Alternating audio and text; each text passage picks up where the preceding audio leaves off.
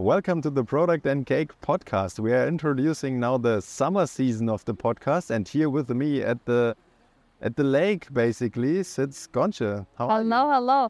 I'm really good. The weather is nice. There is a nice breeze from the water, and I'm not sure about our editing skills, so if you will hear the background noise of the water because there is a fountain here or not. But other people talking. Yeah, it is very summer vibe. True. Let's see what the AI can make out of it. And we are super happy to not sit anymore in front of the computers, right? With our tech jobs that drive us daily. Yeah, it is super nice to be a little bit out of the house, and the weather is nice to be able to record outside, because a little bit before it was too cold, and I'm sure a little bit after it will be too warm. So now is the perfect time. Yeah, welcome to German weather. That's how we do it here. I called a friend this lunchtime and asked him, hey, do we want to have lunch together? And he said, I have no time because in 10 minutes my OKR session starts again. Oh. Again, I will spend the whole afternoon in planning. I hate this crazy shit. And I said, okay, good fun. We are not using OKRs. Have fun with it. And he was a little bit jealous. So I thought I wanted to ask you, what do you think about OKRs? Oof, that is a loaded question. So I think OKRs are a great tool if used correctly for specific teams at specific levels of the maturity that they have. So I don't think it's a one-size-fits-all. And the issue that I think most companies face at the moment with OKR is that they drag it along so much that it becomes a tiring process, that it takes basically 2, 3, even 4 weeks of your time within each quarter to just discuss the OKRs. So basically a month, 1/3 of your OKR time to work on the initiatives is gone to just discuss things. I have to say, I never met someone who was looking forward to OKR planning or anything around it. Well, maybe beside the upper management, when they say, hey, Google invented OKRs and it made Google super successful, look at where they are at the moment. We also need to use that tool now. So you mentioned it is a fantastic tool for the right team. Yeah. Right? Well, and right state of the company, maybe. Yeah, exactly. Did you ever participated in an OKR? Oh, look at that. There are 2 turtles swimming in our direction. God, that is so nice. Oh my God, that is amazing. Now you can guess where we are sitting here in Berlin. I think this thing is famous for the turtles. I didn't know. Oh, that's so good to hear. So yeah, I've been in a company that we use OKRs. Right now, my team also uses OKRs. Mm-hmm. And previously, I've worked in companies that very successfully use OKRs, and also companies that failed massively. So what makes OKR successful for you? What was different to the one that failed? For me, the first thing is that it is easy to plan. It is just, you already know what you want to do. To make it clear for the rest of the team and the rest of the company, to create visibility and to make each and every one of the team members accountable for what they're doing on a day-to-day basis, you just set the metrics for that and what you want to achieve, what is the baseline, and to just be able to measure if what you're doing is correct or not. Beside that, it should not come as a surprise that, this quarter we are working on that topic and that initiative. It should be very, very easy. As an example, if you have an e-commerce company that sells clothes and the team that you are is responsible for the clothes detail page. So the page that you see the information, you see the model, And right now, one of the items that I assume is your main metrics to track is how many people will, after visiting that page, will add that item to the basket, because that's your area of responsibility. So this part should not come as a surprise. If you, in general, as a strategy of a bigger strategy of the company, are going to have a more inclusive product, then probably on this page, what you need to do is, or as an part of the OKR, what you need to do is to allow this visibility, to allow users to find the models on the information page that looks like them and are modeling the clothes. So this will be part of your OKR. It should not be out of the ordinary. It should not be surprising to anyone. It should just make you accountable, put a number next to what you're doing, put a number as a baseline or a flat case that, okay, if we do not have any initiatives, if we do not improve on anything, where we will end at the end of the quarter, okay, with the things that we want to do, where we will end. This here's to me exactly to the fact that OKRs are a tool you are using when you know what to do, right? Exactly. With your example, there's a super clear mission, and from somewhere else, from bigger strategy perspective, we have already set the direction and the goal where we want to head to. In the last years, in my consulting jobs and day jobs and so on, it was not often the case that someone in the team was able to say, hey, this is our end goal and this is the next best step. Let's define the key results. And it showed very clearly when we discussed, first of all, very much about the concrete initiatives and then also about the numbers. And then suddenly the discussion in the tech team starts, okay, how should we measure the numbers basically? And that is for me a very clear sign that if that question appears, OKRs are definitely not your tool to align the company. Exactly. Because OKRs are not solving anything. They're not helping you with setting up a strategy or explain that or shorten the discussions, right? It is making visible where you are going at. Yeah, exactly. And for me, there's a telltale sign, and also you mentioned it briefly. You mentioned it briefly. When the team, when defining OKRs, does not start from the strategy, but does start from the initiatives that they want to do in the quarter. So we want to fix this bug, we want to add that feature, we want to make this look nicer. When they start from that point and move to, okay, how can we create a common group? How can we group these initiatives? And what title can we give to this group of initiatives to make it make sense? That is a failed OKR to me. It is just you are trying with the things that you have already in mind of what features to do. You're just trying to add a title to that. That is completely wrong. And that is the moment that you need to see, okay, why is the case? Don't we have the strategy? Don't we have the bigger vision? If we do, why didn't the team start from there and started from the initiatives that they have? Maybe they are going to opposite directions. Maybe the things that the team thinks they need to work on are completely the opposite direction that the strategy says. Then let's bridge this gap. So it is very important to do the OKRs right. And by doing OKRs right, I don't mean necessarily that you need to follow the Google model, that's how the wording needs to work correct. That is not the point of the OKRs. The point of OKRs is to measure what matters. Yeah.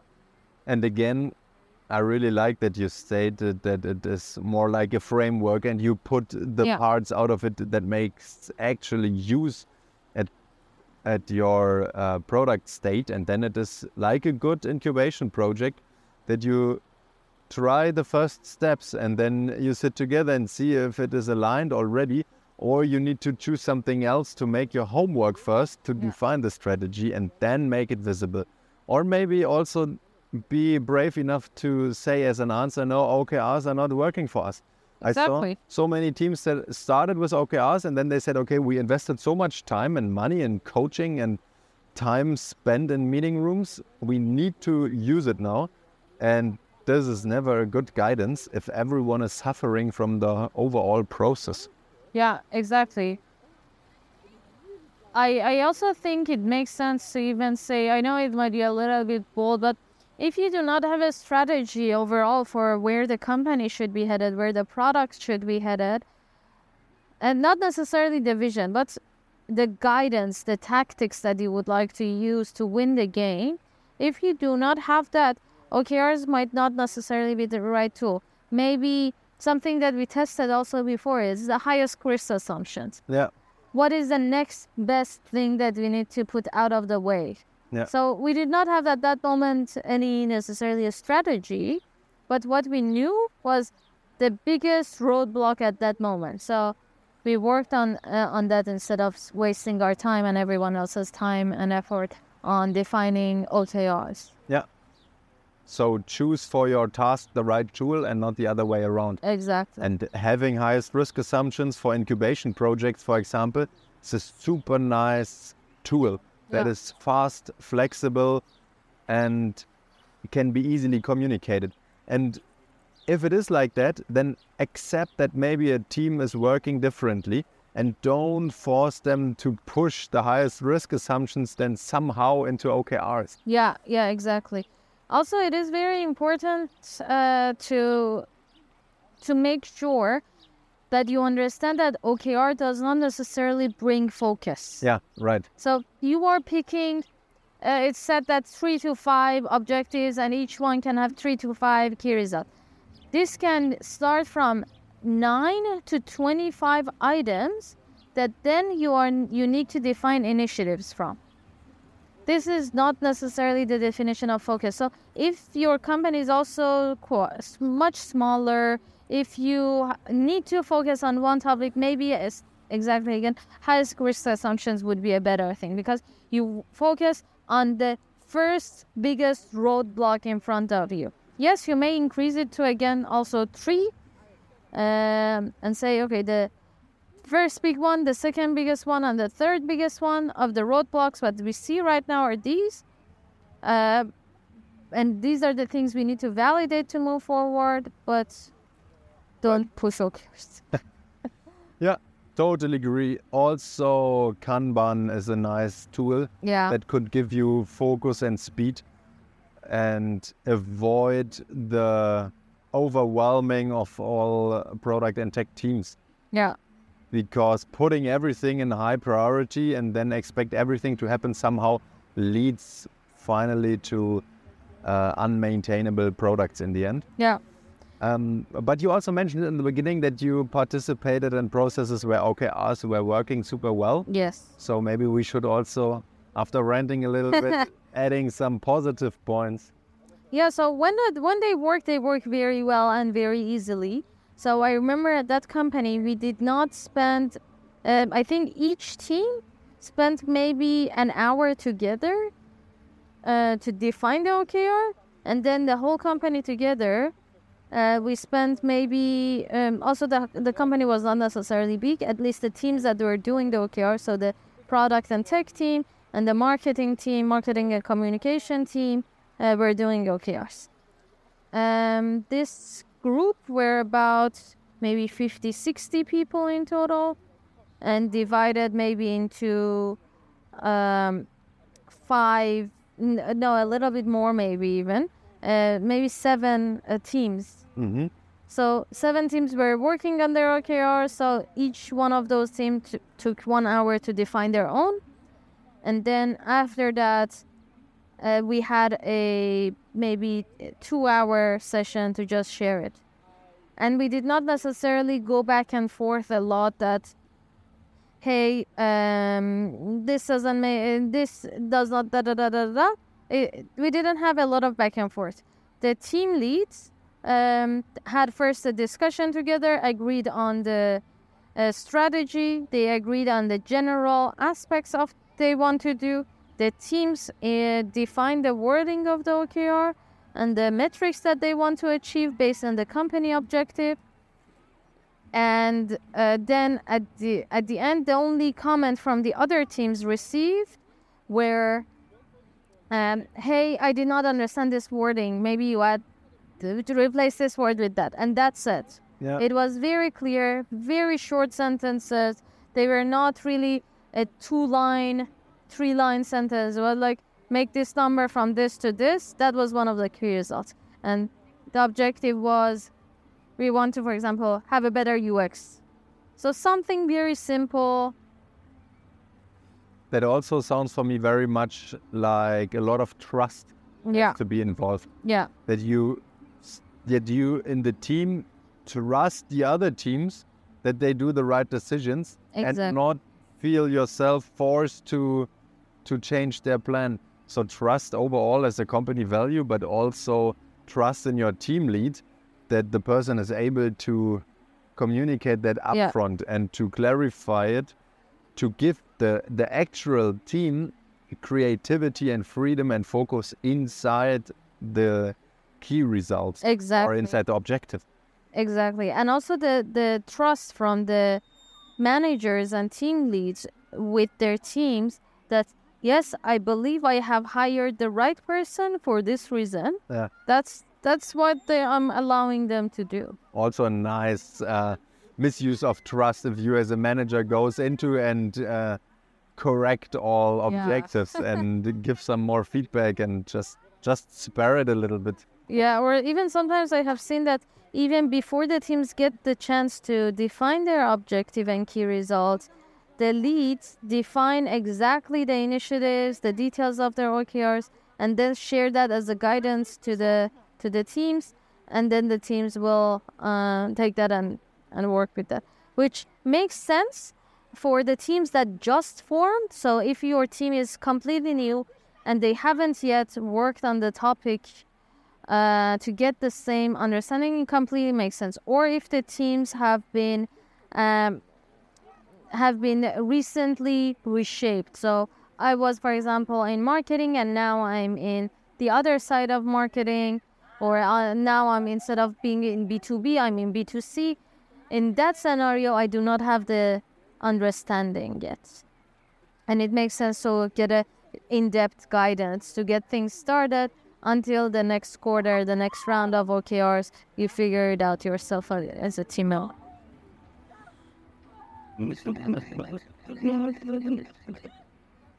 I agree. So there are very valid use cases for OKRs, and it is definitely worth to try it. But get into the topic and try it on small scale, and don't expect that OKR solves anything. They make your problems visible, and then you need to really work on them. And then OKR is a great skeleton to put meat to the bone. Exactly. And also maybe sometimes simply you do not necessarily need an OKR framework. You just need to define a goal, a target state, and define where you are at. And then that's it. You do not need to necessarily divide it in objective and key results and da-da-da. You can find what works for you and for your team with the feedback of the team members. Like, okay, does this work for you? Does this help? And see if you are able to put everyone behind two points, an actual point and a target point. That's already a challenge. Yeah, exactly. Alrighty, so with that, we go and increase trust in our teams. Yes. And prepare for the next episode. Yeah. So I'm really looking forward what AI is able to do out of this recording. Oh, me too. It's an interesting episode. So maybe my post-production skills are good enough that I can disable the AI filter right now, so you can hear the real recording and then compare what AI did out of it. Enjoy the sound of our surroundings. And with that, we say goodbye from Product and Cake until the next episode. Don't forget to recommend this episode to someone who's thinking about OKRs at the moment. Oh yeah. Or also because it's interesting to hear what AI can do with this episode. Okay, ciao. Bye!